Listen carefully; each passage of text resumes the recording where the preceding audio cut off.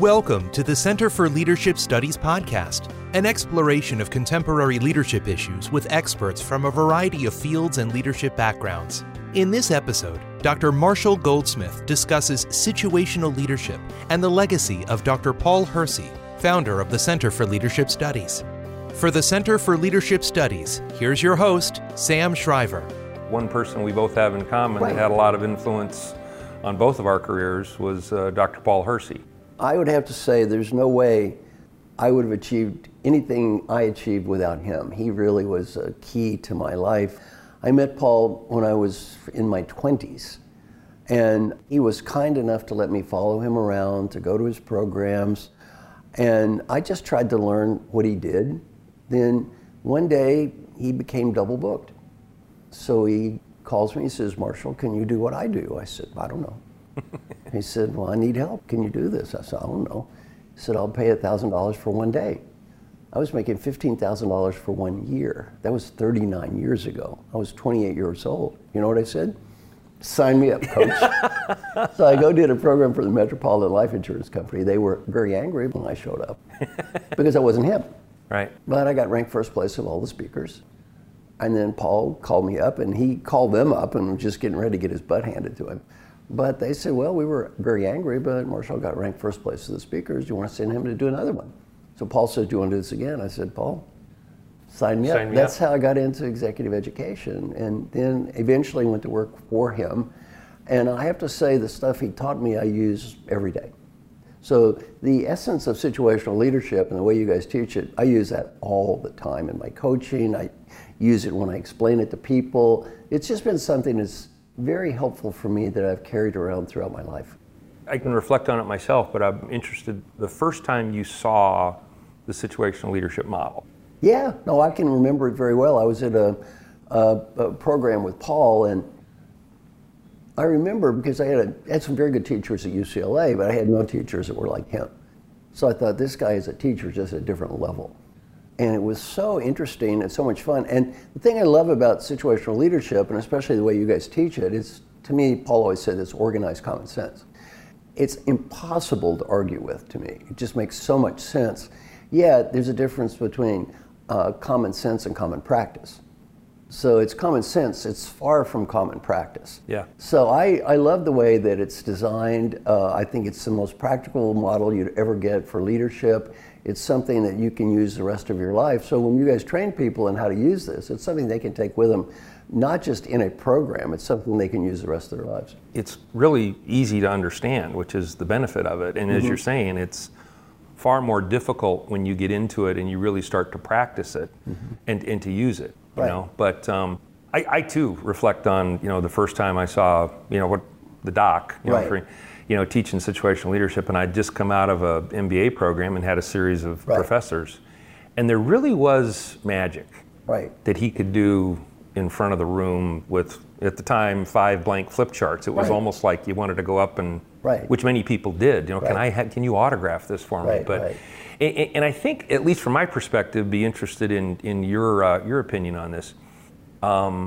Really a smart guy, but what he had the ability to do was to integrate things that up to that point in time had never been integrated. I mean, the first 50 years of organizational behavior in general, leadership development in particular, it was like there was studies on leaders, and then there was studies on motivation. And he was one of the original contingency leadership gurus that kind of put apples together with oranges and came up with a very simple, practical language. That is still eminently useful today.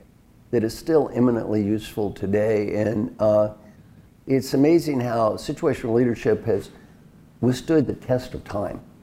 And to me, so practical and so much common sense. And it's good for leaders at all levels too. It's good for first line supervisor, it's good for a CEO, it's good for everyone to know and understand. So I think it's just a great idea. I think what you guys are doing is great because you're out there trying to help a lot of people get better. What he did in the early 1970s, I mean, the Center for Leadership Studies was a global organization long before, everybody had a focus there. But he actually went out and taught, around the world.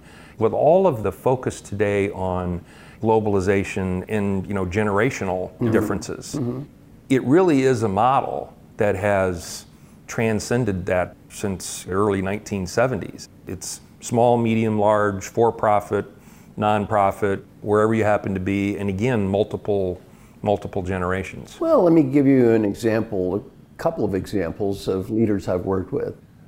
My friend Alan Mullally, a great believer in situational leadership. Well, he was ranked #1 CEO in America, #3 greatest leader in the world behind the Pope and Angela Merkel, and he's a believer. And Frances Hesselbein, Peter Drucker said the greatest leader he'd ever met in his life. She loved situational leadership, a great believer in the model, and used it in the Girl Scouts to really try to help the Girl Scouts get better. And so these are some of the greatest leaders who've ever lived. And so I'd say they're wonderful proponents of situational leadership and great believers in the idea. The idea of just analyzing a person's readiness level and then picking the style that fits the readiness level makes so much sense, yet again, is often not done. Yeah. From your experience, and again, speaking right now about folks at the base of an organization, is it better for them to have managed people for a while, made some mistakes, had some victories before they go through situational leadership? I think it'd be great to train situational leadership to kids. I'm just a believer. I don't think you can be too young to learn this. And I think even learning it before management could be good. And here's why I think it could be good, though. Learn it before you become a manager, then after you become a manager, you start trying it out, then go back and say, now, talk about the application of what's it like to apply. So to me, it's a great thing for high potential leaders, too. They're not even in a leadership role yet. Because, it's a great way to look at getting started. And it just makes so much sense. And it's something that they probably haven't thought of. Because sort of more naive mindset might be, well, delegation is good. Well, I should just delegate things. Well, no, delegation is not always good. Paul taught me that. Can be, yeah. Can be, but you delegate to somebody who has no idea what they're doing and how to do it, right? Well, that's not good. It does more harm than good. So delegation is not a uniform good in and of itself. It could be good if you delegate to the right person. It could be a disaster. Oh, yeah. So a lot of people have some very naive views about leadership that kind of sound good on paper but don't work. Well, the nice thing about situational leadership, it works. Dr. Marshall Goldsmith is one of the world's leading executive educators, coaches, and authors. He's a pioneer in helping successful leaders get even better. His books, Triggers, Mojo, and What Got You Here Won't Get You There, are New York Times bestsellers. Marshall has been ranked by Thinkers 50 as the #1 leadership thinker in the world and the #1 executive coach in the world. Thank you for listening to the Center for Leadership Studies podcast.